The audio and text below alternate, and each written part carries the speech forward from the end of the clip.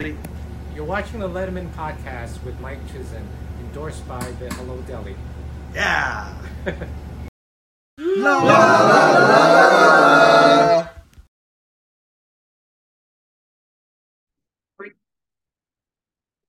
Welcome once again to the Letterman podcast. My name is Mike Chisholm. Happy New Year 2023.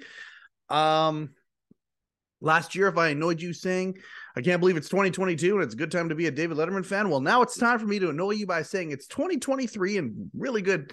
It's a good time to be a David Letterman fan. I certainly feel that way. I'm excited for this episode. No surprise to anybody, I suppose. No, it's cool. I'm really stoked about this episode. Before we get to our guest is David Kay, who was the executive in charge of audience development. This is a story within a story within a story. There's all sorts of tales within the Letterman mythos, behind the scenes things. I don't know how interested people are going to be in this particular one. I personally was, because for the Late Show, the idea of the audience, gigantic theater, 5 times a week, being filled with the right people, was a huge concern for the show. And again, we're not in a television studio, we're in a Broadway theater. So David Kay came to work for the Late Show in 1998 when there was a huge need. And then he did not leave basically right until the very end, right until the end of 2015. Taylor made an audience coordination program that many of us, and we've talked about it before too. Like we've talked about, getting into the show and as Dave put it, I think once, the indoctrination process. I still haven't found out where that quote is from, but I'm gonna go find it. Anyway, David Kay. I'm really excited to have had this conversation with him. We go deep on the audience of the Late Show. I'm gonna read a letter from one of the executives about David Kay after the show ended that he could use as a reference if he wanted to. I'm going to read a little bit about him and how well he was thought of, and just very interesting. So this executive said this: while the show's success was yielding large quantities of prospective audience members, we were finding that, ironically, that very popularity was turning the show into a tourist attraction more than a destination for fans. In short, we were filling the seats, but not with people who understood the show's sensibility and who were longtime enthusiasts. Before David Kay arrived, there were numerous attempts at adjusting the way we got our audience. Nothing worked.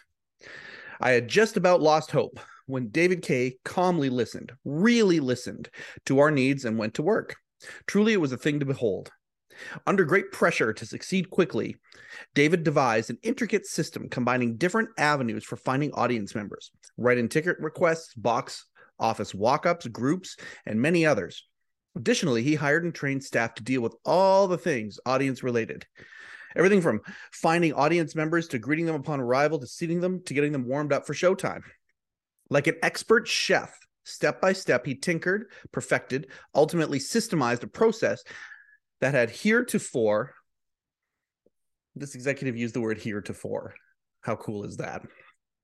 Anyway, like an expert chef, step by step, he tinkered, perfected, and ultimately systemized process that had heretofore been untrustworthy at best, chaotic at worst. David is a perfectionist, and he still strives to make improvements day after day in how we do things. I really can't recommend David any more highly. He has been an absolute MVP here for a decade and a half, and I credit him with providing an extraordinary, crucial element to each night's broadcast.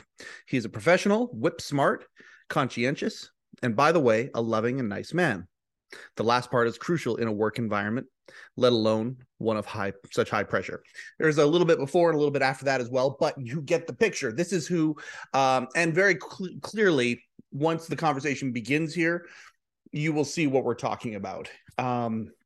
This is a guy that has gone deep on audience coordination, came in for a 2-week stint as a consultant, basically didn't leave until the end of the Late Show. That was in 98. Basically didn't leave till the end of the Late Show in 2015.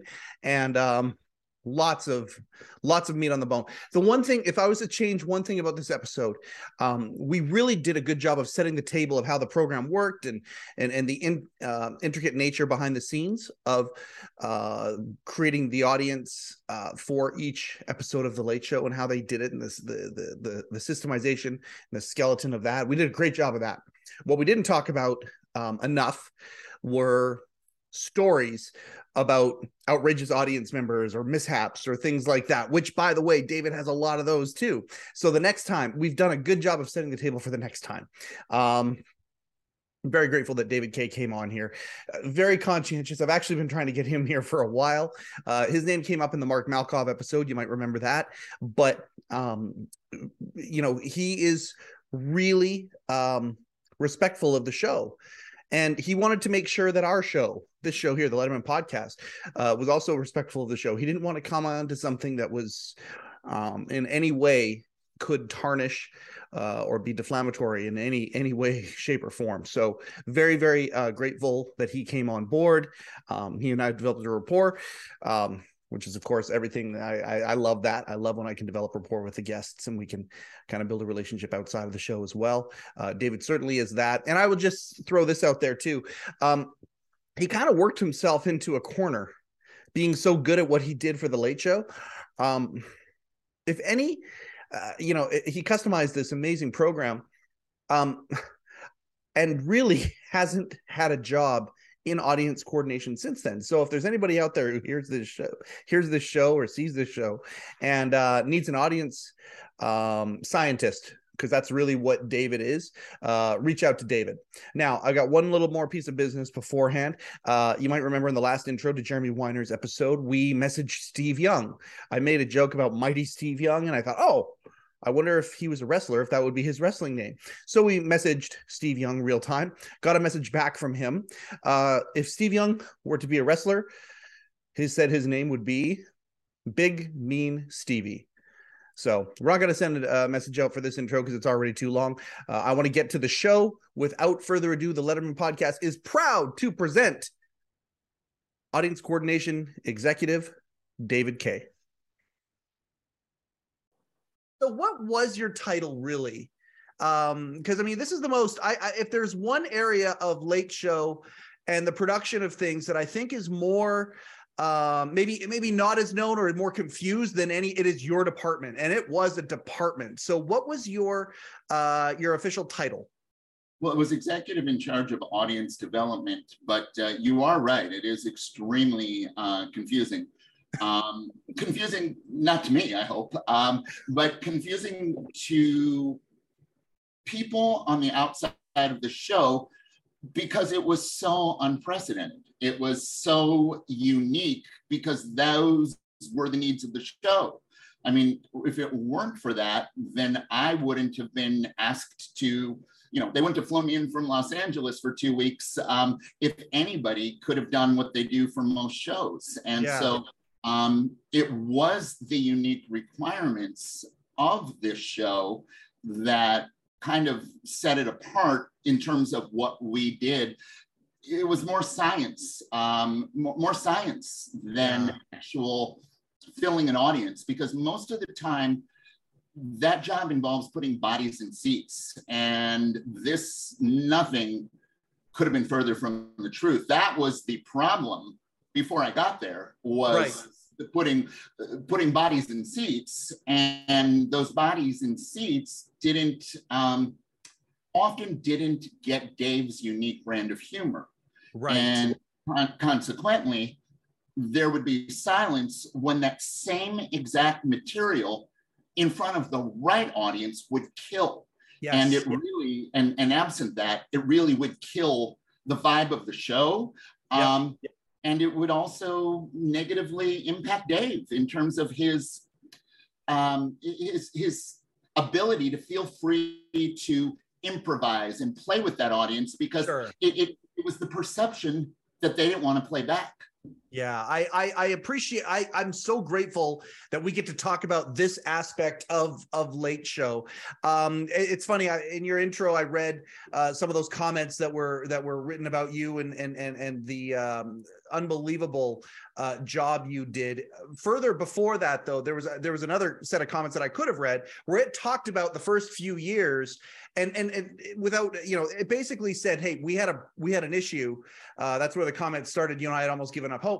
And the issue was exactly what you're talking about here. Eddie Brill, we've had him on twice. He would talk about lovingly saying a good audience versus a bad audience. And I think that you've done a really good job of saying an appropriate audience for the right time, the right place, the right material, that it would punch. The audience had a role. I mean, and it was a different role than maybe most late night shows. I mean, you're not in a studio anymore with 150 or whatever. You're in a theater, a Broadway theater in New York, between 400 and 500 seats. It's cavernous, and when it works, boy, does it work in that theater. But if it doesn't, that can be a problem too. And so you want to make sure you've got everything, the right crew, the right set, the right lighting, all of these things. But the audience was a crucial part of this. And you showed up in 98, so the momentum was gigantic. Dave, the most talked about man in 1992, 1993, the most talked about man in entertainment, moves over. You guys are going great guns for a few years, and then that's when the tweaks needed to start happening. You were brought in as one of those tweaks. Without throwing anybody under any buses, David, what were when you got there, you were brought in as a consultant. I guess before we even get to that, why did they call you? What were you doing at the time that brought you from LA to New York? Because it was a 2-week deal, right? And then you ended up staying 15 years or longer. Yeah, close to 17. And it was supposed to be 2 weeks, and then it turned into 2 months, and the permanency ended up, by chance. Yeah.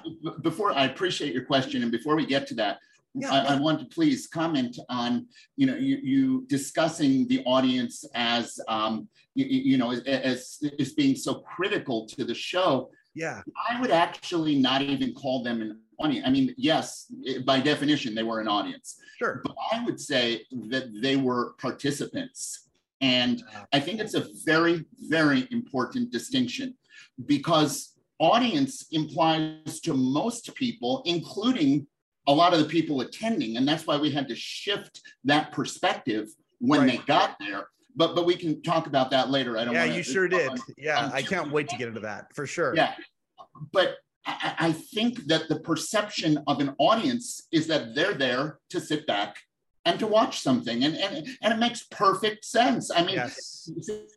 You mentioned the word theater, and not in an offensive way, but it makes me a little uncomfortable, because I think theater implies that you're there to watch a show. I would almost call it a studio, even though it was the Ed Sullivan Theater by historically so. Yes. But I have to say that I really feel like they weren't an audience. Yes, that's what it was called. Yes, but I refer to them as almost a character in a show. Yes. Because it was almost, I envisioned it when I was thinking about designing the whole system as a form of a triangle. And one apex of that triangle was the audience. And absent any apex, absent any point in that triangle, the show will not, I won't say it won't succeed. No, but there's a breaking connection. The 3 points have to be connected to each other. And if one part doesn't connect it, the whole series falls. You lose the form. You lose the whole form, and it turns into a spaghetti, a string dangling instead of a connected, cohesive, machine where everything is running on all cylinders. And this is not true on, I mean, don't get me wrong. Almost every audience is important to the performer. I mean, that's sure. But I don't know of any show that went to these lengths in the past. I don't know of any currently, and I don't think any ever will again. It's extremely expensive. It's extremely labor intensive. But it was imperative in order to make Dave, to put Dave in a situation where he could give the best performance possible.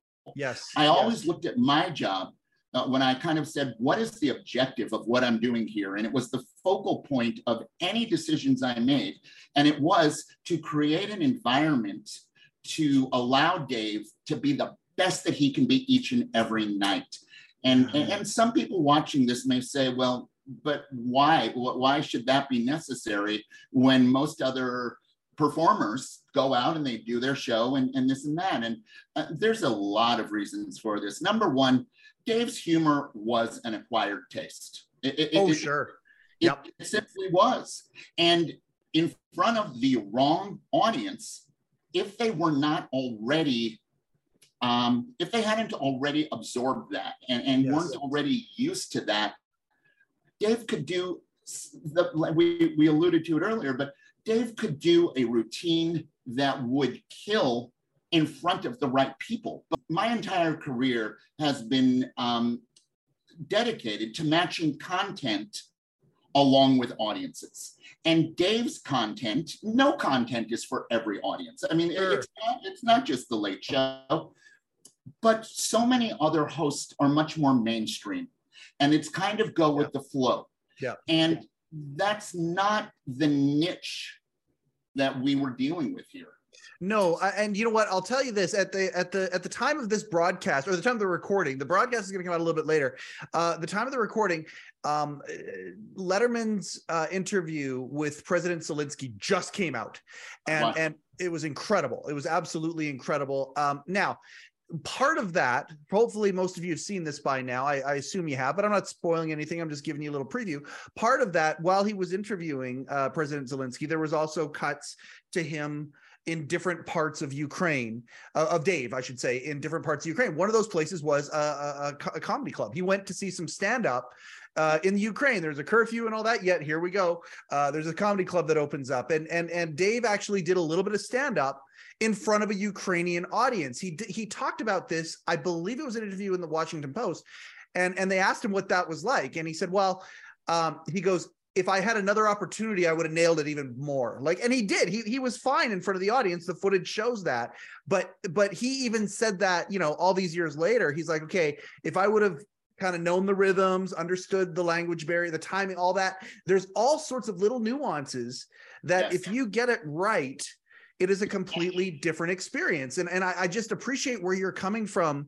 We're going to definitely get into more of that and some of those different nuances. But I want to know, nobody gets out of high school and goes, okay, I'm going to learn the science of live presentation and the connection to an audience and how that audience can be part of this. You're not studying Shakespeare in the Park in high school. How did you get into this? How did you get so nuanced? Yeah, thank you for asking. You're right. I started to grow up at a company called Audience. What do I want to do when I grow up? No longer exist, and was able to identify in California. Based at Universal Studios. Your question is they very much appreciated and quite wise. And I watched producers. So. I guess look for opportunities in the marketplace. They've gone to all the trouble of creating these shows. To them, when they're writing these things, to them, this is going to be a smash hit. Yep. They're envisioning, all. Yeah, nobody sets out to make bad entertainment product. Exactly. Yep. However, in front of the wrong audience, those dreams get dashed very, very quickly. Yes. And when I watched Audiences Unlimited, it was a numbers game. It was a factory. And I have to tell you, today, although the landscape has changed completely because now there's so many reality shows that there aren't as many sitcoms that would have live audiences. Yep. I would say that today, the companies that still do provide audiences, it's bodies and seats. Yeah. Yes, they have a question on the application about why do you want to come to the show. But when we get into the specifics about what was involved here, that appears to be child's play compared to the system that I developed for the Late Show because it was a necessity. Yeah. So at Audiences Unlimited, I would watch producers become quite disenchanted with their audiences and start to fear, wait a minute, maybe what we have isn't as good as what we thought we had. Mm-hmm. And so I started to think of ways. I mean, and in those days, it was the advertising dollars, and it still is to a certain degree, where they really wanted that kind of 25 to 45-year-old sweet spot. Yep. And so I started to think of ways. You see, in Los Angeles, sure, when tourists would come to town, this was something they wanted to do. Yeah. But in those days, there would be literally 40 plus sitcoms all taping, generally weekly. They would take about a week off a month, but you would have a lot of overlap. Yeah. And so there was a large quantity of audience members needed all across Los Angeles. Yep. And so what would happen is they had to put bodies in seats. I mean, they would book church groups, and they would book, senior citizen groups that they'd send a bus to go and get these people. And, senior citizens are great at the Golden Girls, but senior citizens at, for lack of a better example, Friends probably wouldn't go too well. So if you don't go to the effort of matching the content to the audience, this is what you get. And you may have a hit that really looks like a flop. And this relates to Dave on so many things going on. Okay, so Audiences Unlimited. What show do you? I don't think we're telling tales out of school all these years later. Do you have any examples of shows where you helped them out with back then? Oh gosh, I mean, some of these shows didn't need it, so I'm just going to give you kind of a list of shows that. Sure. In those days, it was Married with Children. It was Friends. It was The Jeffersons. It was One Day at a Time. Sitcom, Head of the Class, Different Strokes, Family Matters. All Perfect Strangers. You filled the TGIF audience. Look at you. Yes, you do remember the ABC TGIF audiences. That's right. So I watched producers get very disenchanted, especially when they were new shows that hadn't aired yet. When a pilot is greenlit. Yes, there you go. Yeah, when a pilot is greenlit by a network, the producers will, go and usually they get about 13 episodes, and then there's something called the back 9, which are the last. If they get picked up, they get to do 9 more. Yeah. So by the time they start shooting July, August for the fall season, although nowadays there isn't necessarily a fall season. Things are. Yeah, George Schweitzer was on, and he talked about then versus now when it came to the cycles before. Sweeps are no longer sweeps in the way that they used to be, and it's a different animal now. But back then, I mean, it was clockwork. It was a real clockwork. Episodes for sweeps, which was February, May, and November. And that was, for the people who don't know at home, those were the episodes that the ratings mattered the most, because that's what they based the advertising dollars on, were the ratings during those periods. So did sweeps ever matter for the Late Show? I think so, especially in the early days. I wasn't involved in the booking of the guests or the content, but I believe so. And it's even something that I would use when we were prepping the audience. If it was sweeps, we would use that to help generate excitement about the day that they were there to see a show. And that it was you're here for a show during sweeps, which means we've saved our best material. I do believe in my heart of hearts that was true. So it was a consideration, at least, even though the Late Show was a different animal, where they produced so many more shows than the average. It was a completely different deal. But at the same time, when for example, if it's the finale of Survivor, that's a big night on CBS. You want to carry that momentum through the whole evening. And certainly Survivor timed that out. In other words, when they were looking at their broadcast schedule, they would literally plan each episode so that it landed in, sweeps month for the finale. Right. So, and I just got the update as well. The idea that many times, especially early on when the Late Show was doing a lot of creative things, they would actually shoot some of their out of town shows. And I want to ask you about those too. Thank you very, very much for that nudge, Don. The out of town shows, I mean, you were probably responsible for filling out those audiences too, to a degree. Actually, they were before my time. In all of the years that I was there, 17 years, those were prior to my arrival. They stopped doing. Okay, so you got there in '98, and I want to. This is good. We are circling around to all of this. You got there in '98, and you basically stayed right up until 2015. You didn't know that was going to happen. It started at 2 weeks and then 2 months and then like what, but then you got into your groove and it stayed there and you created this system. I would much rather focus on once you got there. They obviously needed, a systemization of things for some consistency. And that was the desire. Did you just come in as a consultant from them, like alone basically? Basically, yes. First of all, they didn't know what they needed. And right. I don't see that as an insult. They didn't know what they needed. As a matter of fact, I was specifically told when I arrived by several producers that I would fail. I mean, really?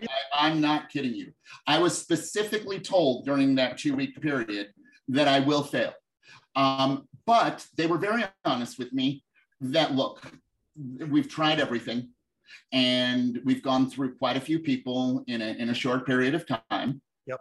And that we're really doing this as a last ditch effort after we've tried so many different things to show Dave that we care, that we hear his concerns, and that we're trying. That we're it's not falling on deaf ears to them is what they were trying to demonstrate today. Right. But they didn't know what they wanted. They didn't know what they wanted, or not wanted. I think they know what they wanted. Their goal was to make Dave happy, but they didn't know how to get from A to B. Yeah, it's that old cliche. You don't know what you don't know. That's right. That's right. And listen, I didn't know what the solution was either when I got there. That's right. I was a student of I had to observe exactly what was going on. What were they doing? Yeah. What weren't they doing, even more importantly, and what needed to be done in order to solve this. And I think you're starting to see that this was much more than a 2-week project. Yeah. And then started to work. They didn't want to take a chance of really losing that magic, and therefore that's why I kept getting extended out. So for Audiences Unlimited, I would see producers get very disenchanted. Yep. And I knew what they were looking for the shows that were really having a problem. They wanted a very specific audience, and that's not what Audiences Unlimited did. So while still at Audiences Unlimited, I was explaining to you that there was such a need for people, but Angelenos were really, really, we needed Angelenos to attend some of these shows during months when there weren't a lot of tourists around, because there was just the sheer number of people that we needed for these audiences. So you needed locals. Absolutely. But the key point here is that to Angelenos, going to a TV show is not something that they really to do. Additionally, the studios, because these tickets were free, they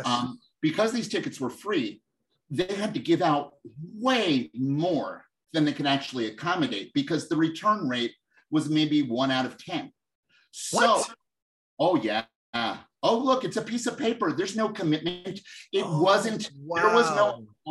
Those were physical tickets. There was no online system. There was no confirming. You were giving people a piece of paper. And opportunity, an option, basically. Yeah. Nothing better to do. We can go see the whatever show. Yeah. Okay. We'll see if if I'm busy, or we'll see what comes up. And it's not, it by no means is it a commitment. Let's put it this way: most of the people who took the tickets didn't see it as a commitment. No. So they would give out way more tickets than they had room to accommodate. Yep. And absolutely, there were calculations done on what return rates were, and they tried their best, sure, to get it close. But there were often times when people were turned away. So you went to all this effort. That was another reason why people were disenchanted with it. They fight traffic to get there. They get babysitters. They do this, they do that. And then they get there and they don't get in. And because of that, if you do want to get in, you had to get there hours and hours early. Yes. So there were so many things about it that really made Angelenos, they had a bad taste in their mouth and weren't, jumping at the bit to be able to, to want to go and do this. It wasn't, wasn't really a hot attraction. Now, if you're talking something like Friends, once it hits the air, no problem. You're gold then at that point. That was another thing that I used to my advantage, and we can talk about that too. But just to finish this point, so the producers were disenchanted. We needed Angelenos. So I got to thinking, okay, what are all of the reasons why they don't want to come to shows? Why were they so fatigued, so to speak? And so I just described that to you. So I went down that list, one thing after another. Okay, the wait in line, the lack of a guarantee, the retake after that situation where it turned into such a long thing. And I addressed each of these things. And I, through Audiences Unlimited, basically said, look, let me go to the human resources departments of companies all across Los Angeles. And I said, look, I have an opportunity to create a win-win situation. You get to offer this VIP experience that's an exclusive thing that nobody can offer anywhere else, where your staff will have, this experience. They will get there and they'll get in first. They're going to have the best seats in the house. They're going to have this, they're going to have that. And so as a benefit of their employment there, you get to reward them with this free perk. So that got those people to come to the show. And then also I was watching, group sales, you probably know, is in the world of entertainment or anything with an audience, group sales is a very big factor. And they had a group Audiences Unlimited. So, CBS right after pilot season. For those people who don't know, pilot season is generally when they shoot one episode of a new sitcom, or actually it's any show. It's not necessarily just a sitcom, but one episode, and the network views it and they make a decision whether they want to green light it to a series. I love the stage that we're setting here to get to Late Show and to start talking about this. This is important, but just to go back to one of your early points and put an exclamation point on there, you brought up a show, Married with Children. Okay, so you got Married with Children during pilot season, where the executives are all there on the strength of that one show. Are we going to greenlit 8, 10, 12, however many other episodes that we're going to do? If you have the right audience with Married with Children, you're gold, which they did, and they were. There was a ruckus audience. They were the right people. I don't know if you coordinated the pilot of Married with Children or not, but whoever did clearly got the right audience in to see Al Bundy, and the hooting and the hollering and all that, different from any sitcom. That's not getting green lit if you have, like you said, the Golden Girls prime audience there, right? So, and to your point, if you remember, it was really Married with Children which gave birth to the Fox network. I mean, absolutely. It was Married with Children and The Simpsons. Absolutely.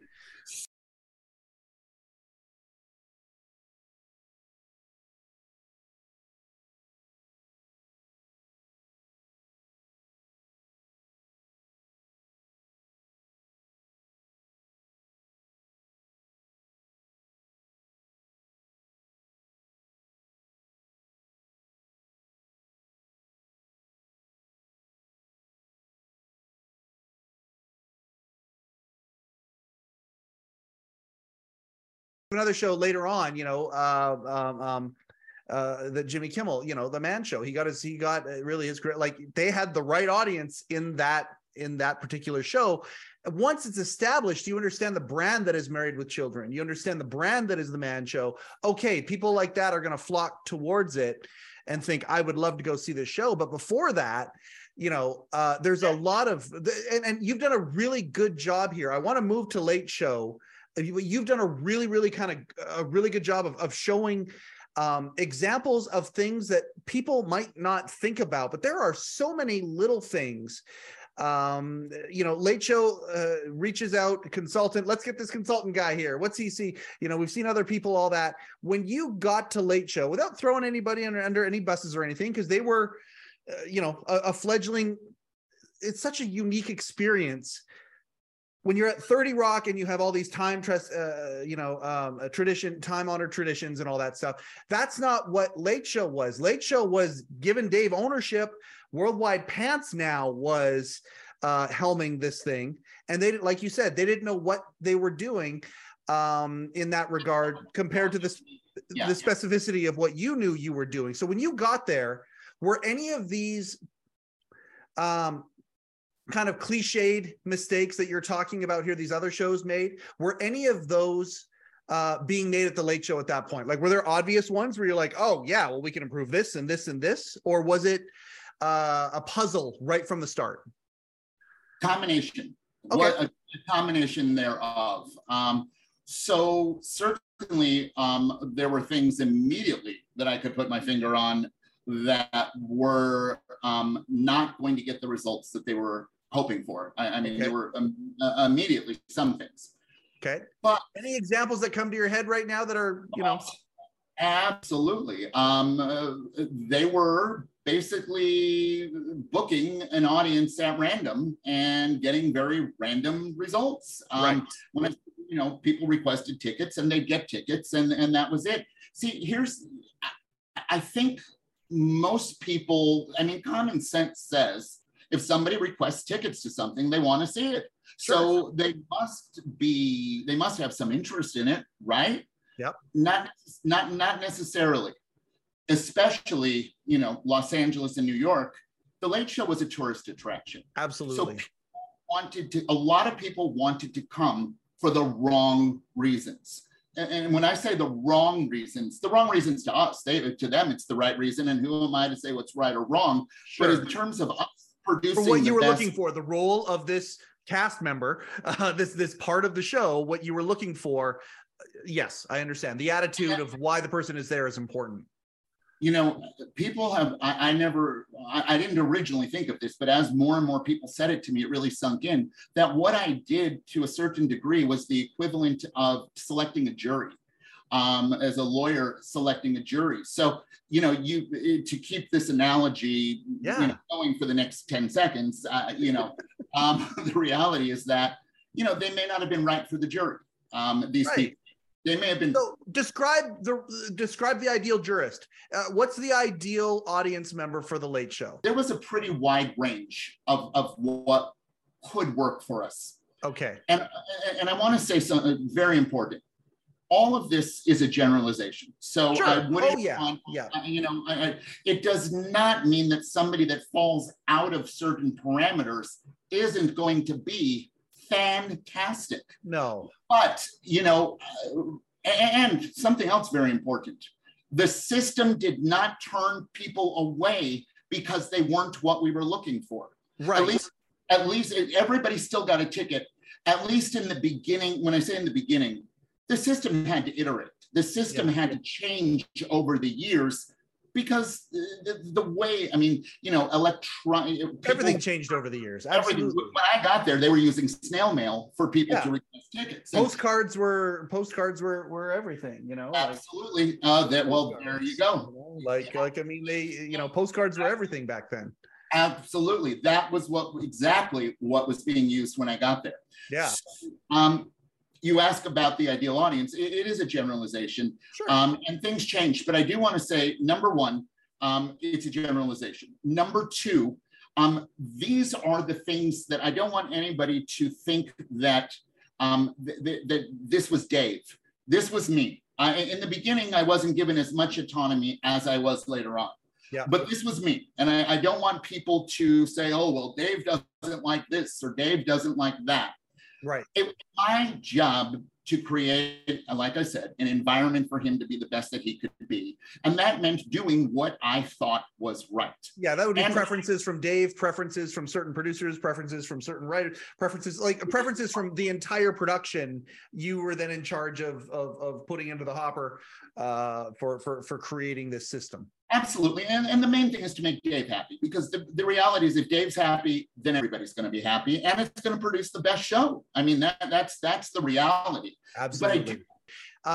Dave once described, and I forget where it was. It might have actually been on Late Show. It might have been talking to somebody interviewing him after. But anyway, at one point he talked about the idea, and somebody said to him, well, you've got these people that come in and give you a standing ovation every night. And it was a way that he, of course, he does not accept praise well. And he said, no, you don't.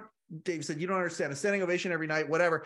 No, I'm pretty sure he used the word, the indoctrination that these people were subjected to before they come into the theater is part of the reason. Like, I've heard him acknowledge this before, and I'm going to find that quote somewhere and find out where it is, because we've talked about it a couple times on the show. You guys had a system in place, and I really want to dissect that system a little bit. There in the comments about you by one of the producers of the show, they talked about a 3-pronged approach. Now, I don't assume you got there in 98 and within 2 or 3 months you have this 3-pronged approach. This is something that you developed over the years. The question I have for you, you get there in 98, disarray, a 2-week turns into 2 months, turns into, okay, now you know that you're going to be there kind of semi-permanently. How many years, when do you think, what year was it that you think that you had it and it was just a matter of, okay, we've got our system in place, now we're just going to start tweaking from here on in and evolving little things? But when did you build the foundation of it? The foundation was built during the first several months. Okay.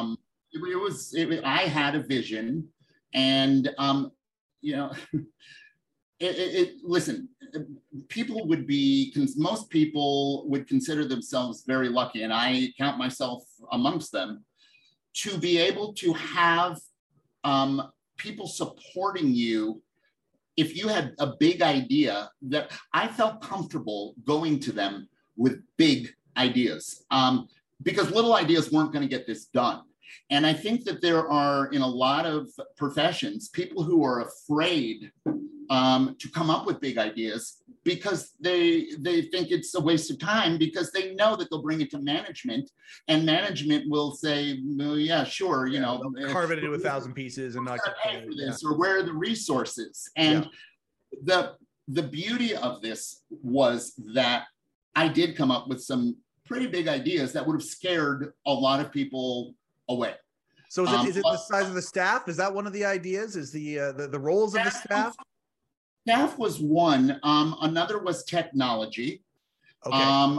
Another was, this was unprecedented. This was asking them to take a monumental leap. And, the other thing, I never discussed this, but in retrospect, thinking about it, I have to think this was Dave too. Now, when I say Dave, what I mean by then Dave too, Dave is very old school. I mean, Dave, Dave would not want an audience, and he's actually, he's used this phrase, monkeyed with. He would like to, in a perfect world, they would show up. We don't have to go through any of this booking process. In a perfect world, people would come in, sit down, respond to the show, and that would be it. The more complexity to this, I think, the less that Dave would have approved. Right. And I think that, again, I think he chose to know as little as possible about what was going on, because it's so against the way that he, first of all, from the, when he started, the way things were and the way that, it was so simple. It was a lot more simple then. Yeah. And I think he wants authenticity. He wants, a real natural experience. And so the more things we do, the further away I think would be getting from his comfort zone. Okay. So for what it's worth, I think those would be the challenges with the big idea. But I think that there was a desperation, because the reality is that I've heard from a lot of people that the show, it wasn't viable. It wasn't viable that it was going to be able to continue at that pace. I appreciate how granular you are able to get at this here, because like you say, it isn't writing. It's not creating costumes. It's not creating sets. It's not, but it is a very, very important factor to the show, make or break.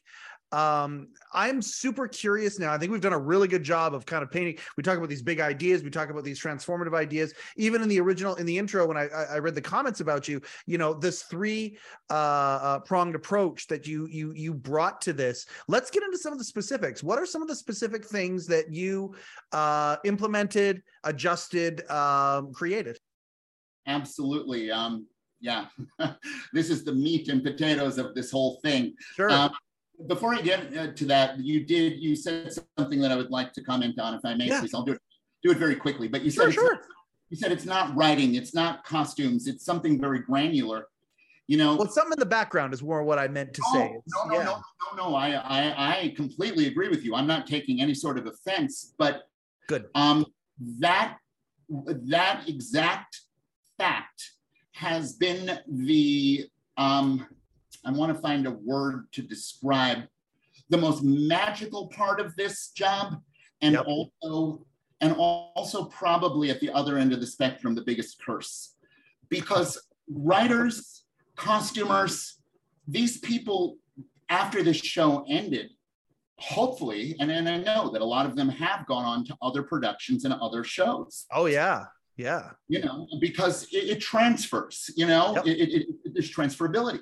Yep. In my case, what I did was so specific and such a niche, even though I know that I could apply this to any business. Every business has an audience. Absolutely. And they will make many, many more sales if they create an environment that is conducive to all of that and matching their product to the audience and all that stuff. So this is very transferable. But very much so. But when people see it on paper, like in the form of a resume, I can't tell you how much of a struggle this has been for me because of the fact that it doesn't translate to what I really, really did for this show and what I'm capable of doing for them. Nonetheless, that's not what you asked about, but when you mentioned that, I felt that it was something that I really wanted to zero in on, because it's the best of times and the worst of times. It's like I joke about this, but I feel like and I'm really joking here, but I gave Dave the best years of my life. And what I mean by that are the working years. I did this during the prime of my working years. And when the show ended, here I am in my, mid to late 40s. And I kind of have to start all over again. Whereas most of my peers were investing time at companies and actually, they had careers that would last them till the end. And I don't know if I would have stayed as long if I would have known what the cost was going to be to me long term, but because of how specific it was. And I want to talk about Zeus here before we finish off too. I want to talk about what it is that you do now and how there are people that can reach out for these. And you're doing such a good job of talking about how you zero in on things and building a marketing strategy or a marketing plan or finding an audience, how you're adapting that into the world of business, because at the end of the day, it's all sales. It's all, everything comes down to, finding the right person with the right opportunity, with the right set of questions or the right opportunity for them. And it all comes down to sales. And I don't know that, again, this is why I'm so fascinated to talk with you about this, David. I know that the average fan would not realize how much thought went into if their butt did or didn't end up in the seat of the Late Show. You certainly did do a good job of taking away the idea, oh, that anybody can simply get, present company included here. I worked very hard to get into April 20th, 2015. I worked my ass off to make that happen. I ended up talking to Kevin, one of your staff members. I ended up getting on his gold list because in that conversation, he saw something, recognized something. I had some common sense when I said to him on the phone, hey, listen, just so you're aware, I know what you're looking for. I'm going to be dressed nicely. We're going to be dressed professionally. We're going to be crisp. We're going to be ready to laugh. And I'm very, very excited about this. And he's like, okay, when you get there, tell them, you're on Kevin's gold list. And these are this right here, this type of stuff here, because there's people, notable exceptions, but there are some people where they only saw the Late Show one time. And I don't know if that was part of it, where you wanted a new, fresh audience. You didn't want return guests necessarily, or you didn't want people that Dave knew, that kind of stuff. Are these all parts of the things that you implemented? And can you kind of organize them a little bit? So you said several things that are going to kind of bring this all together. Right on. Businesses needing this type of a thing and marketing. Here's the thing. To me, a lot of it comes down to positioning, and really. I felt lucky. I felt lucky when I got that ticket. Like it was like, oh man, this is you completely turned it around. In the sales world, they use the phrase takeaway, as opposed to, oh no, just come on down, free tickets for everybody. No. This was a big deal that I got this. You positioned it very well. I love that you use that phrase. And along those, thank you, by the way, I do appreciate that. Also, shout out to my entire staff, because honestly, yes, I may have been the person who had the vision, but I could not have executed this without my staff. Specifically, I want to mention Bethany Williams and Jennifer Ray. But please, there were an army of other people. And if I'm not mentioning you by name, I apologize. But please know, that I couldn't do this without them. So I want to make that very clear. But we're talking about positioning, and you asked about coming to the show and how often and this and that. Yep. I didn't put this into place. I just respected the show's wishes, which was that people could come once every 6 months was kind of the rule. But there's a great segue into, we were talking about how businesses can benefit from what I do, and talking about positioning. So each audience, I had to find a way to get them to buy into, this is going to be a very, very special experience. And I genuinely mean it. But there was a lot of positioning going on there. I could get more into the specifics of that when they got to the show, and the whole audience. Pages and the people who brought them in, and the process there. The pages were trained a certain way. Yep. The speeches the words were chosen very, very carefully. Did the pages have to memorize it like it was a script? They did. They did. Okay. Yeah. However, some of them would go off book sometimes, and sometimes that worked, and sometimes it didn't, and sometimes they said some things that I might hear from a distance, and I was it would. Were you down there for the seating of every audience? Whenever an audience was being seated, were you around? The seating, yes, and we say every.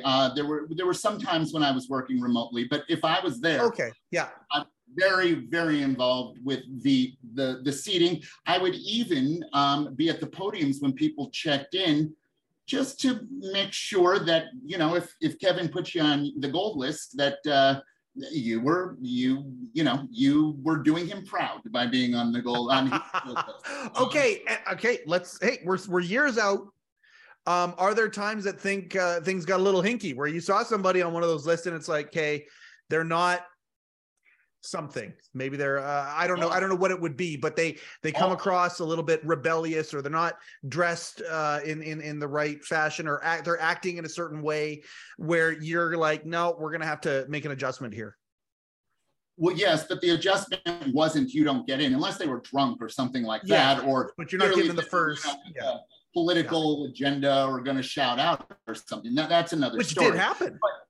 Oh, that's a whole nother story. And I mean, we could talk forever about this. I mean, there were certain guests on, for example, Howard Stern. I think he is brilliant. However, I dreaded when he was going to be on the show because, you know, he has his... Baba Booey. Thank you. Yeah. So, and enough said about that. You get it. And that was a whole nother nuance. Like I said, we could talk for hours about this, but I had to be very, very careful that people weren't coming. We talked about the right reasons and the wrong reasons, about making sure that people were there to see the Late Show and not just there because there was a specific guest on that they wanted to see. Right. Because then they're into the show for 10 minutes, but for the rest of the show, they're checked out. Yeah. Could be crickets in there. Yeah. And that's, you know, that's the end of that show. I mean, in terms of, you know, Dave getting the impression that he's in good hands or bad hands. So, yes. So and we can talk about that, but I digress. So yes, there were people who would come to the podium who, here's a really good example. Great. One of the things that my system checked for was extrovertedness versus introvertedness, because I could have people who knew the show like the back of their hands. They were the biggest fans of the Late Show. And that's fantastic. That's what we're looking for. People who appreciate it and get it. Yep. However, if the way that they express their appreciation for Dave, for the jokes, for everything, is to just smile or say to themselves, gee, that was clever. Yeah. Then we're dead in the water. The introspective audience is not who you're looking for. Oh no. And don't get me wrong, we wouldn't turn, if somebody came up to the podium and was ticketed and turned out to be, you know, quite introverted, we certainly aren't going to turn them away. However, I can tell you this, we're also not going to put that person right up front where we really need Dave to have an energy to feed off of, you know? So that's an example. And one of the things over the phone that my staff does do is one of the things that I designed was to engage you in a conversation and see how outgoing you were. But the other challenge here, there's so much to this again. My conversation lasted about 3 seconds, just so you know, with Kevin. Yeah, it was that's because of how extroverted I am, though. Like I was going to say, like, oh, this guy, okay, he's in.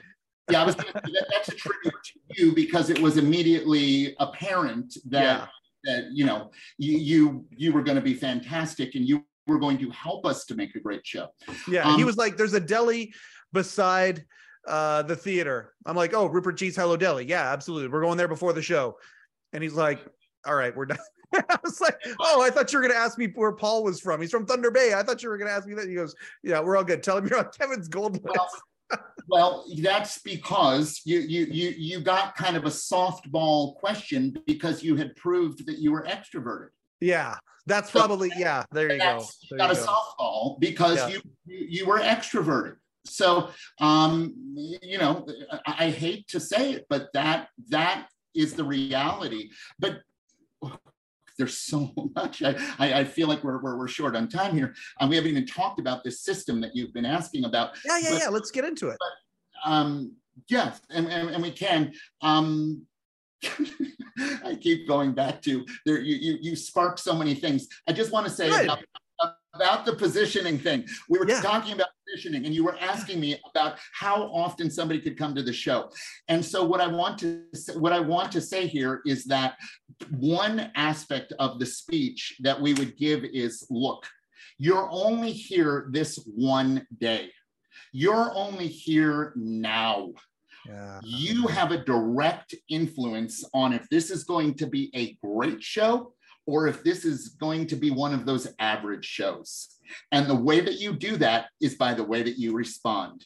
And that was part of my way of trying to communicate that you are participants. You are not just there to watch a show like you might watch it at home. You influence this show. You play a role here, if you know what I mean. So anyway, that's about the positioning. And there were a lot of things that were in that speech that were very, very calculated. Nonetheless, that you had moved on, and I want to respect that. So we'll move on. It's all good. It's all good. We're having fun. This is great. Well, I'm glad somebody is. I mean, I am too, but I hope the people at home are having fun too.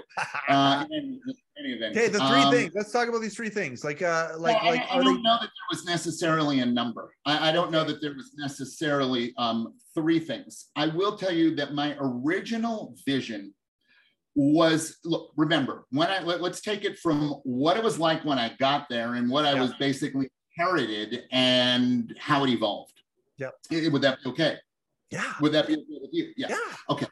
So what I inherited was what you held up, the postcard. And the show was ticketing people via snail mail. They would write in, and potentially there was a point, as I understand it, I wasn't there at the time, but that it could be a several year wait before you would actually get your tickets. And remember, we're talking snail mail. So we're talking people might have moved by then. People might have formed a chip on their shoulder because they might have felt ignored.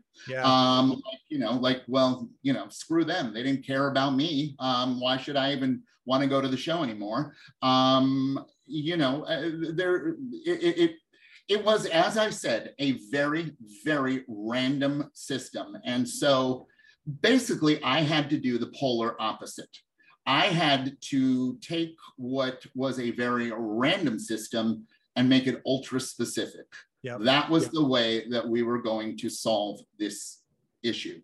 And you asked something earlier that I started to talk about, and it relates to this. You asked me when when this was kind of set, and I said to you, well, it was the vision from the beginning, and it was implemented, over the first few months. But it also had to evolve, as I mentioned earlier. So the system I'm going to describe to you was not the system, when we ended in 2015. Just so what I'm trying to communicate to you is that it wasn't that there was a system that lasted 17 years. There were new systems and new things brought in, but I think you will find the original one and the thing that really, kept me there longer than 2 weeks. I think that is the one that is most worthy of sharing at this point with you and the fans of the show. So it was very random, as I mentioned. People would get they would get physical tickets, not to mention, talk about an overbooking factor, because those were free, because they were sent often to addresses that the people no longer lived there. There was an overbooking factor in those days, and you would have people who were turned away. And I personally think that's horrible public relations, especially if you are a big fan of the show. And people would travel very great distances. Across the continent. Thank you.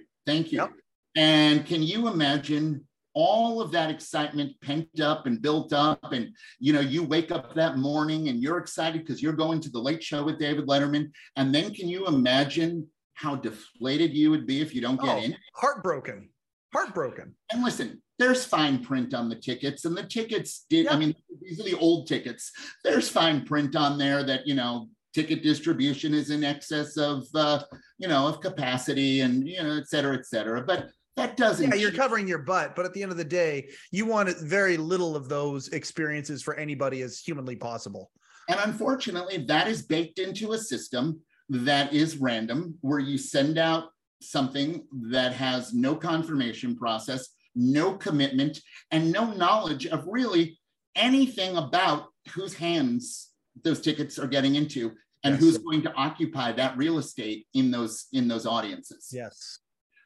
So, we talk about big ideas, and, I brainstormed, and I, came up with a lot of different scenarios, but the one that made the most sense and really stuck was to treat each audience like a recipe, where there were certain ingredients in certain quantities in each and every audience. Right. So when I say that, I had devised, maybe three prongs. I'm not sure what they were referring to, but I had three categories. I had A, B, and C.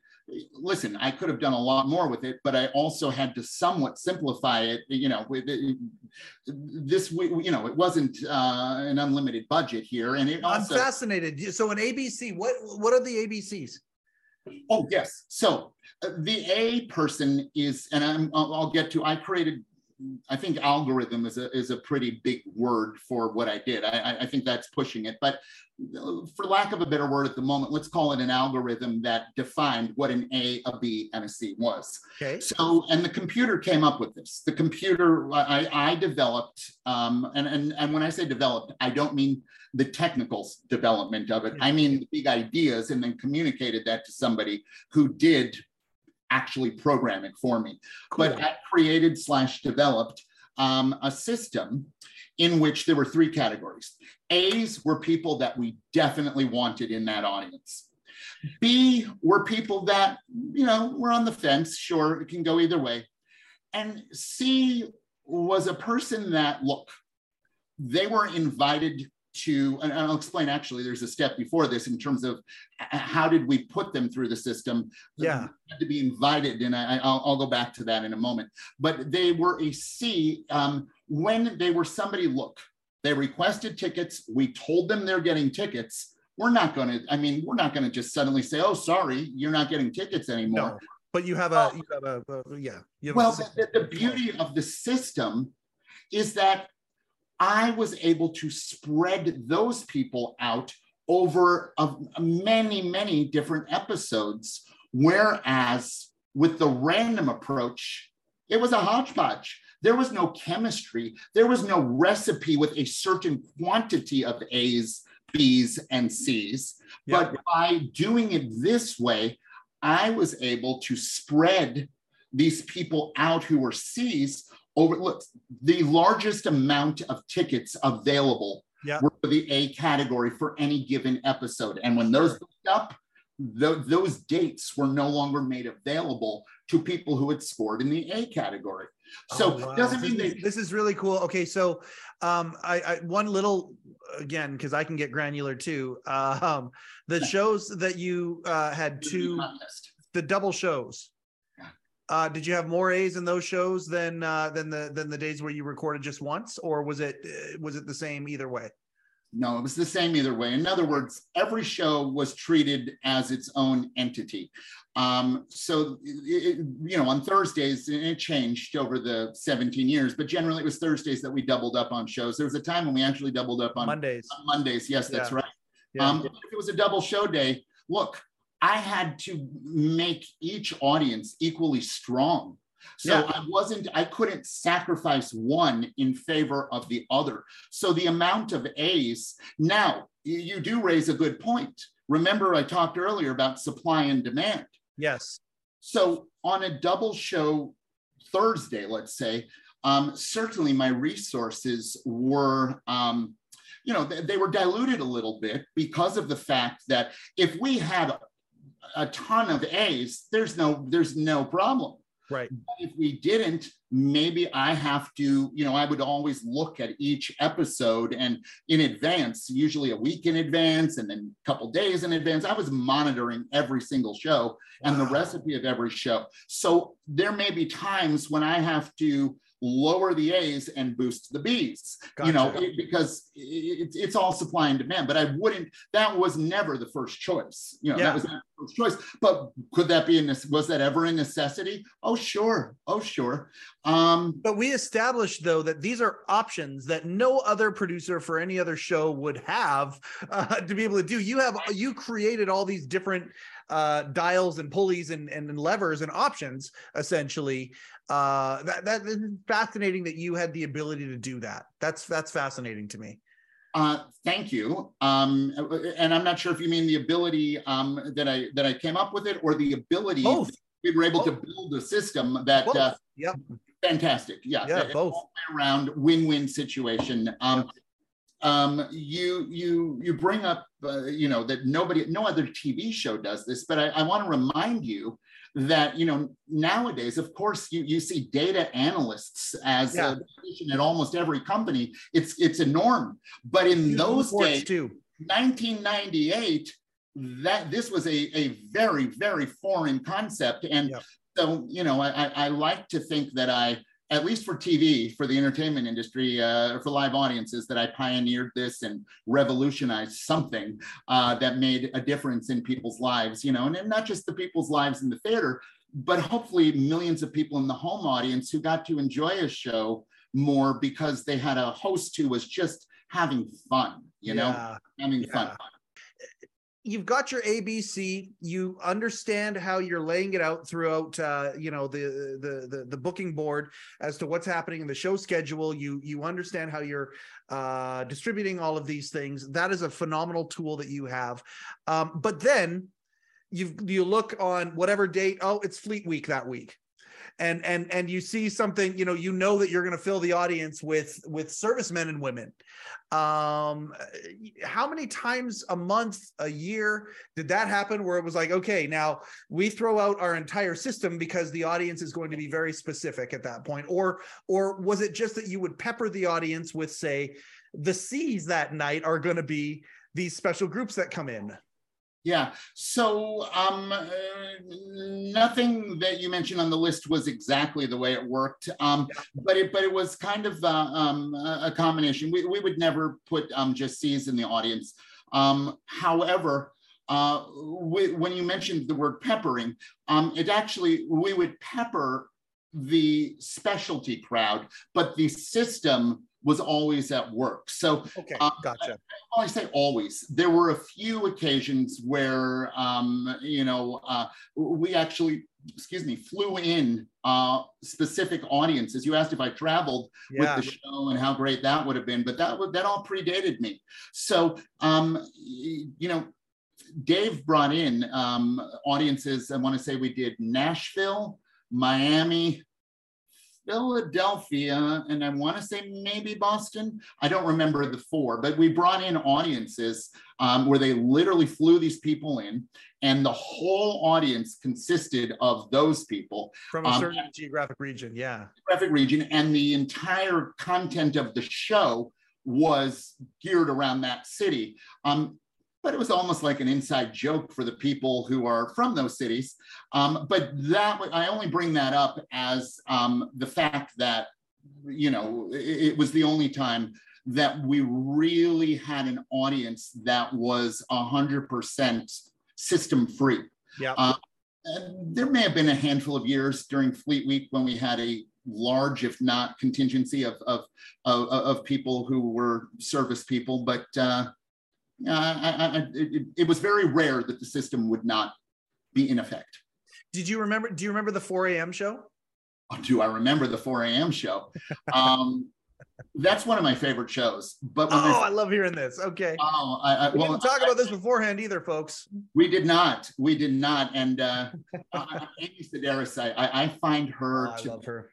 Hysterical. And the tour of her neighborhood at 4 a.m. I just recently rewatched that episode, and I find myself laughing now after all these years still.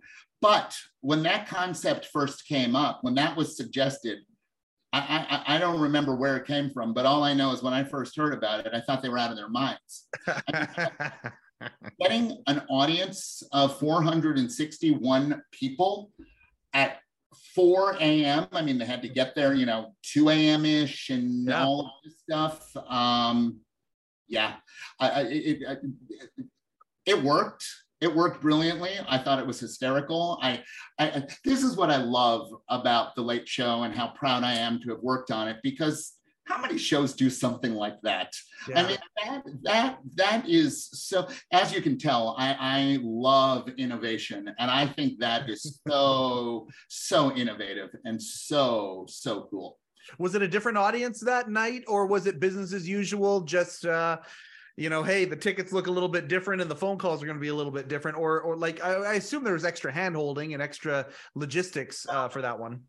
I don't, to be quite frank with you. As I mentioned, the system evolved over time. Yep. And, the main reason why it evolved over time is that we ran out of, eventually, snail mail requests, because that snail mail became kind of a thing of the past, sure, by and large. And we converted to more of a digital system in terms of requesting tickets. And so what I'm saying here is that I don't remember when the 4 a.m. show occurred, which system, which evolution of the system we were on. So I cannot specifically answer for you exactly what went into that specific audience, because I don't remember which evolution of the system we were using. But I would have to imagine that there were some exceptions to the system, that I had to come up with some supplementary methods to get an audience of avid fans. I want to show the impressiveness of not me. Very little impressiveness over here. Don Giller is just unbelievable. This is real time. We didn't stop tape for this. So before David K, audiences were flown in from Indianapolis, St. Louis, Minneapolis, and Denver. 1998 on Chicago, Houston, New Orleans, Miami, Nashville, Philadelphia, Boston. Schoolery. I don't know what Schoolery is. Schoolery. 4 a.m. show was given 2 tickets and then gave them my sister and brother-in-law. Don Giller gave away his 4 a.m. tickets. So anyway, those are the cities that you flew in. I hit them, but what I did was we did it twice during 2 different weeks, and Don very efficiently was able to name the others. Yes. Crazy how fast he can do that. It's amazing. The nights that you had. Say the one that comes to mind right away, because it was such a moment for me, was Eminem, Jay-Z on the roof. When you would have special events on the roof and things like that, you saw the wristbands, for certain people and all that. Could you get everybody up there, or was it a certain amount of people, or was it people who were not in the audience of the show to go up on the roof to watch a musical performance? What was the secret sauce there? So that specific one, those were all, I believe, I was not responsible for the ticketing of those people in that specific situation. I don't think they were guests of the network or the music company. I mean, the label, they handled that. I believe it had to do with all kinds of insurance issues and getting people up, getting up in elevators and how many people at a time we could get. Well, that's kind of what I was at. Yeah, that's like the logistics of that would be just. And not to mention how long of a pause we might have between, ending. It was at the end of the show. Yeah, so Eminem reading the top 10 list versus Eminem performing on the roof.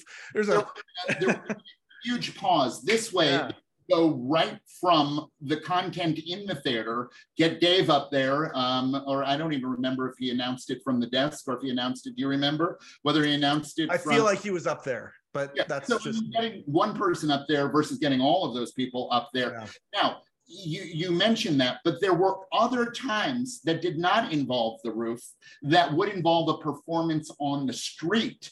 And the marquee or TV on the radio of the fire escapes or whatever. Absolutely. McCartney being the most famous one, probably on the marquee.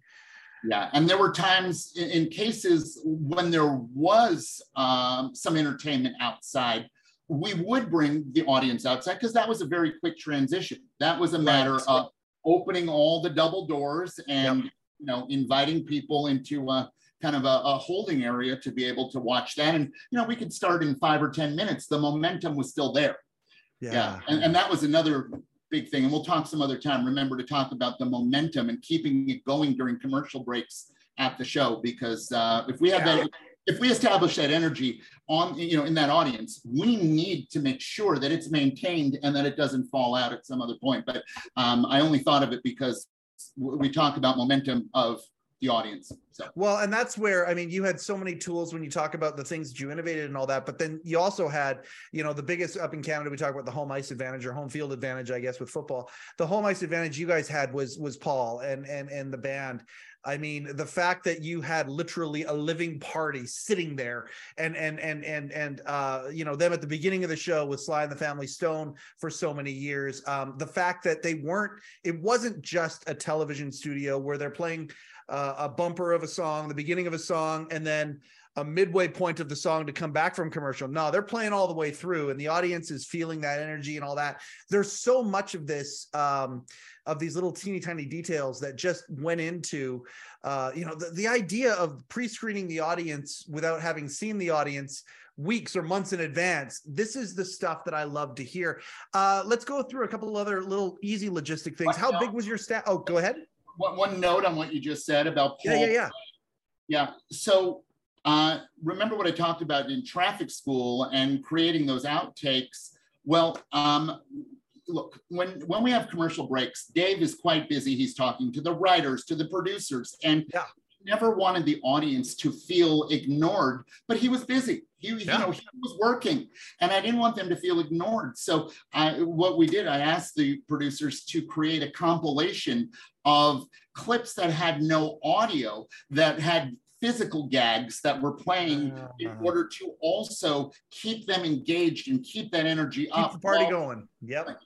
Exactly. Okay. So you asked what, please? What were you asking? Oh, just a note here. For the McCartney show, Dave announced McCartney from the street at the show's close. He was up on the marquee. You know, the pauses and things like that. But I mean, at the end of the day, that is such a special thing. You're seeing Paul McCartney up there. Man, that's they'll take a pause for that one. That's okay. No, the logistics stuff, like how big was your staff? And what did they do? So, like, you know, you're in charge of this entire department. You've got different, you know, you've got the folks who are, you know, for lack of a better term, the ushers or the pages. You've got the people who are actually on the phones with people. Are those ever the same people? And they just, at the beginning of the day, they're on the phone, and at the end of the day, they're doing that. How big was your staff? That's a yes and no answer. Meaning that a lot of the pages graduate to, pages are part-timers. Yeah. So the pages would graduate often and became the full-time staff on the phone. So that would be the yes and no. There are times when the pages would help us out on the phones and then go and do a paging shift. Right. But yeah, so that would answer that. You know, there were so many different wheels here that were cogs in the wheels and everything moving to make this whole thing a reality, that there was a fairly large staff, and it grew over the years. Yep. So page staff was completely different from the full-time staff. Okay. The full-timers, there were approximately 10. I'm thinking 1, 2, and 6, anywhere from, it would fluctuate maybe from 8 to 10 on the full-time. Yep. And then on the part-time, as in the pages, you know, we'd have approximately 20, give or take. Okay. How many pages to do a show? Oh, I want to say it now. Remember, this is about 7 years ago. No. Estimates are fine. Yeah. I want to say 15. I want to say 15. Remember, there were 461 people. Absolutely. It was a process. Yeah. Oh, yeah. And it covered all different areas and all kinds of things. Yeah. I just appreciate you so much, you know, talking about this stuff. I'm going to say this here. I just appreciate your professionalism so much because, you know, I actually reached out to you very early in the incarnation of this show. And the hesitancy that you had was to do with, you don't want to bury anybody. You were very, very loyal to the brand and to the job. You're very clearly, even talking to you today, how proud you are of what you accomplished and did for that show and the tenure that you had there. I appreciate that very much. And I just appreciate you so much. Now, that being said, it came to an end. What was the last night for you like? Where were you? Did you watch the show? We talked to Mark Malkoff about that, the idea of staff members watching the show, and there was a no behind that and all that. Did you ever sit down and watch anything? Yeah, not that day. Anybody, generally, I think the back of the house was filled with the staff.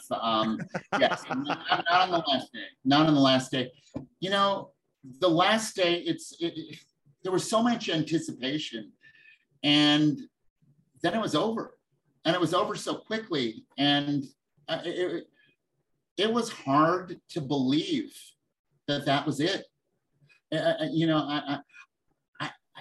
Over the 17 years, I got lost in the whole thing, and I really thought it was going to last forever.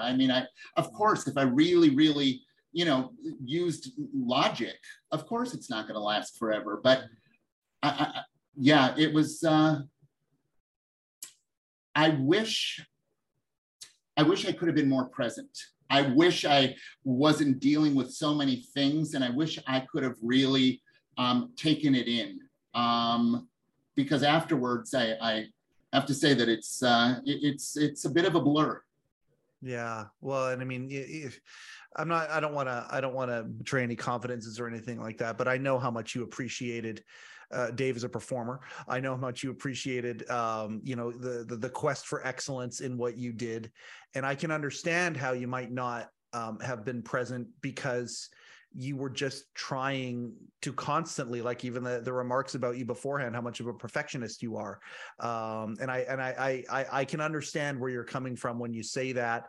That's, by the way, the reason that this show exists entirely is to take moments that have been skimmed by because there was always another show the next day or whatever, and re-examine these things. And you're a part of that now. And we're going to continue to do that when we're going to come up with other memories that you that you have. Okay. There is one other question I want to ask you, because I think it's important. Our Christmas episode featured a gal by the name of Marilyn Sargent. Now, one of the things that you are unbelievably effective at is knowing actual people who have been in the audience multiple times and things like that. You actually recognize some of these people, boots on the ground. You actually, the AFLers, the Dave Con people, all of that. That must have been kind of neat to have some of these people over and over again, and Marilyn certainly one of those people. Were they given special anything, like how did your audience or how did your department, I should say, deal with them? Well, they used to make an annual pilgrimage to the show. They would come as a group. If they requested on their own, most of the time we weren't aware that they were necessarily a member of that group. So they were, in the same category as everybody else. They would come at least once a year together, and they really seemed to enjoy that. And I have fond memories of Tony Mendez hosting them and kind of, hanging out with them afterwards, and sometimes doing an episode of the Tony Mendez show.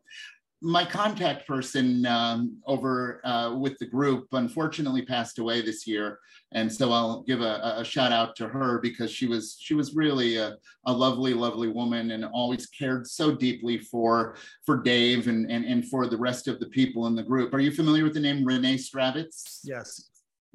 Yeah. So in any event, she was a lovely, lovely lady who who really was of service to the group, and also a dear friend to us at the show.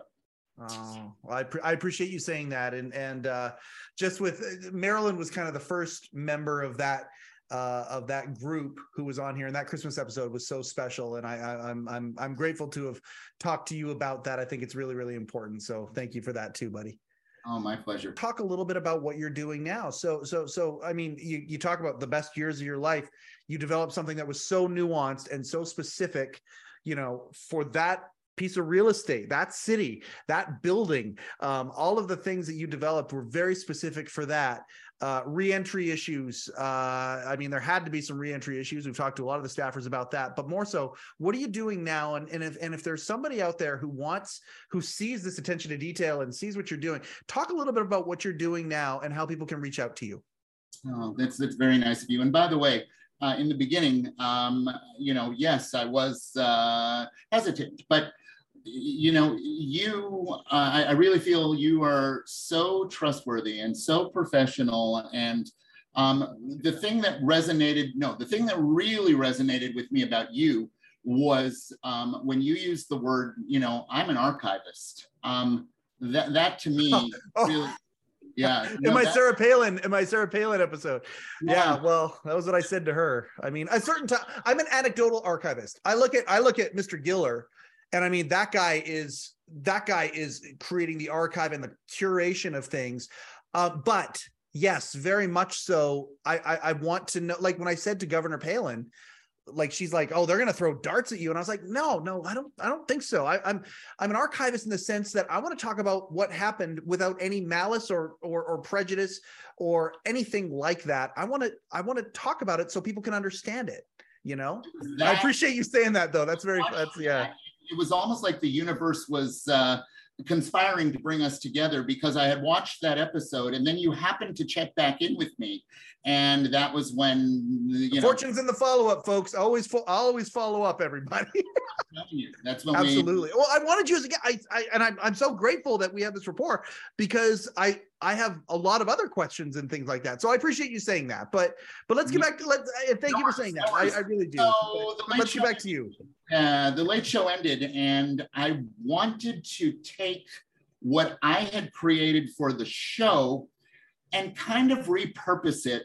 And I don't mean the same system, but I was so excited about finding new ways to help businesses tap into audiences that were previously untapped by appealing to them in a different way.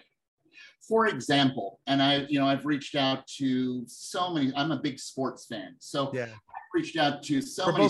We're both hockey fans, by the way. We are, but we're also rivals. We're in the same. I know. Yeah. But anyway, for another day. For another day. So, these sports teams that aren't filling their buildings. Yeah. They're selling tickets to games. And if somebody is interested in coming to a game, they're going to buy tickets. That's fine. But that has a cap on it. Yep. Why don't you sell an experience? See, that's what I'm talking about, is to people who may not necessarily be hockey fans or aren't they don't know that they like hockey. They say, oh, I'm not interested in hockey. What about instead of selling hockey tickets, create an experience for them to come and enjoy that. When your regular fans aren't coming and aren't available, you have to pivot. Yes. You have to pivot. So I created this software. Again, I'm not a techie, but I spent all of my savings in order to bring this system. And it really involved sports teams, and it involved it involved businesses.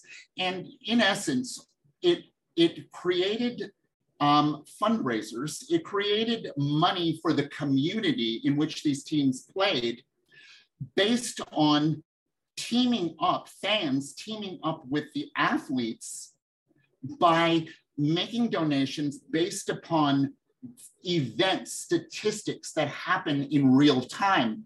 And the reason why I of course, it was great that it was helping the community, but the thing that I really was envisioning in terms of growing the sport, whatever the sport was, was that there were going to be real-time notifications to people about how much money was raised 5 seconds ago because that home run took place or that goal took place. So cumulatively, all of the fans would join in and would commit to XYZ amount if this event happens. And cumulatively, you could have a goal occur and you in hockey, and you could all of a sudden have had $20,000 just raised. So in real time, games were getting promoted, but not in a sports pit, not, you know, when you it's bigger than that. Or online. Yeah. Instead, the happenings, the events in a game were being promoted in a disruptive new way that people were starting. Look, there are people who could care less about sports, but in this case, if they care about a cause and all of a sudden something that's happening in a game is affecting something they care about, this is an example of what I was trying to build. And I built it, and I helped the American Kidney Fund. But the bottom line is I could no longer, it wasn't sustainable because it was self-funded. And that leads me to where I am today. I'm consulting for companies, but the reality is that was a big dream of mine. And unfortunately, I put all my eggs in that basket. And like I said, it's a little bit of a challenge because it's not, what I did doesn't translate.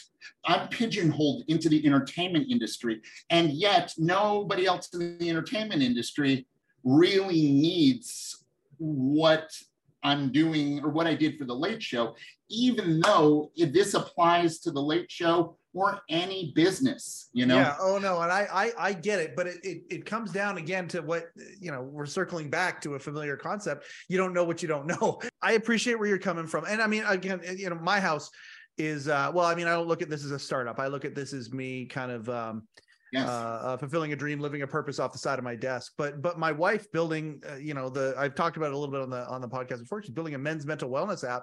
It's all startup, baby. We're like, I get it. I understand startup life. It is a lonely road, and it is hard.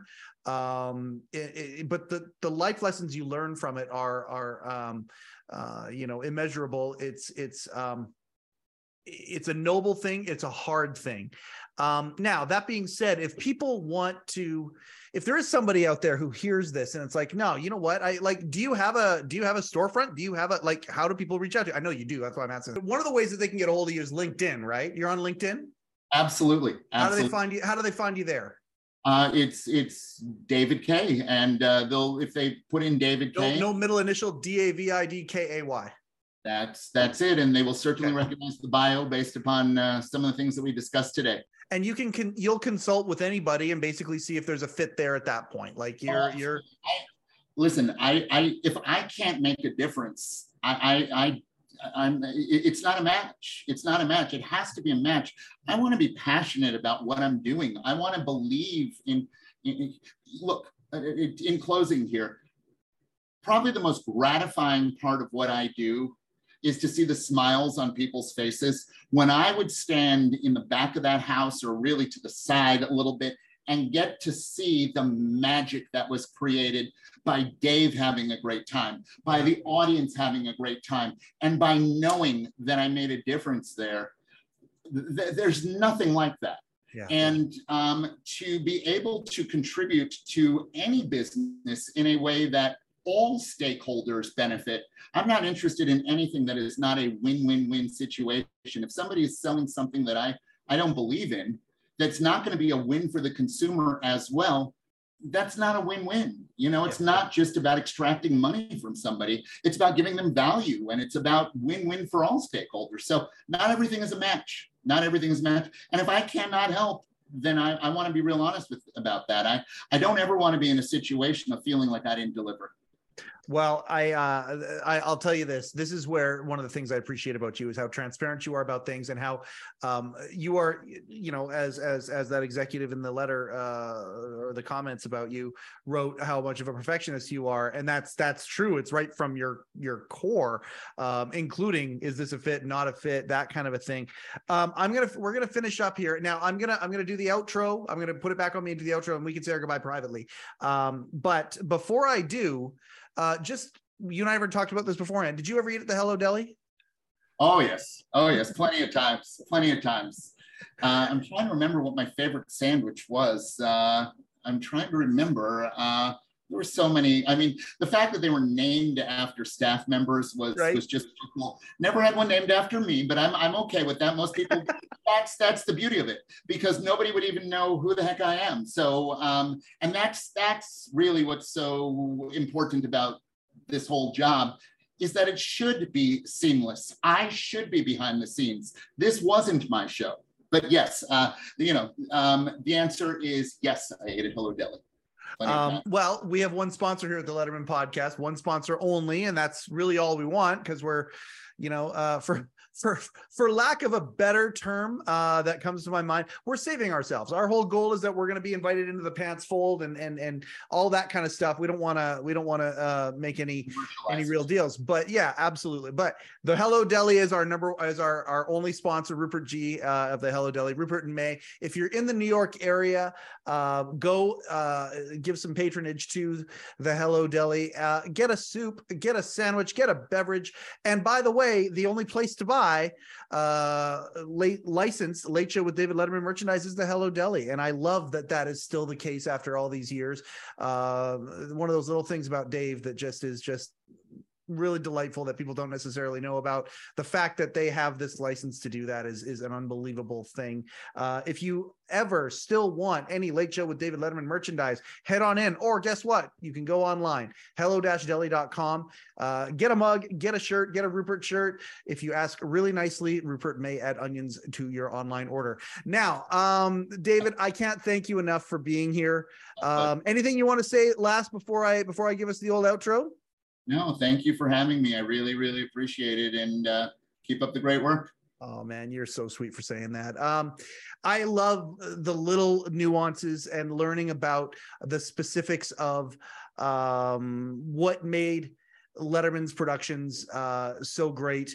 The attention to detail in every single department, the standard of greatness wanted in every aspect of the show. We have done a very good job tonight of showing how important the little things that people wouldn't even necessarily think about are. David K., incredible guest. Can't wait to have him back on, and we'll talk about some, now that we've gotten a lot of the heavy lifting kind of done, I thought the origin story. We got the origin story told, and now that we did that, we can talk about some adventures.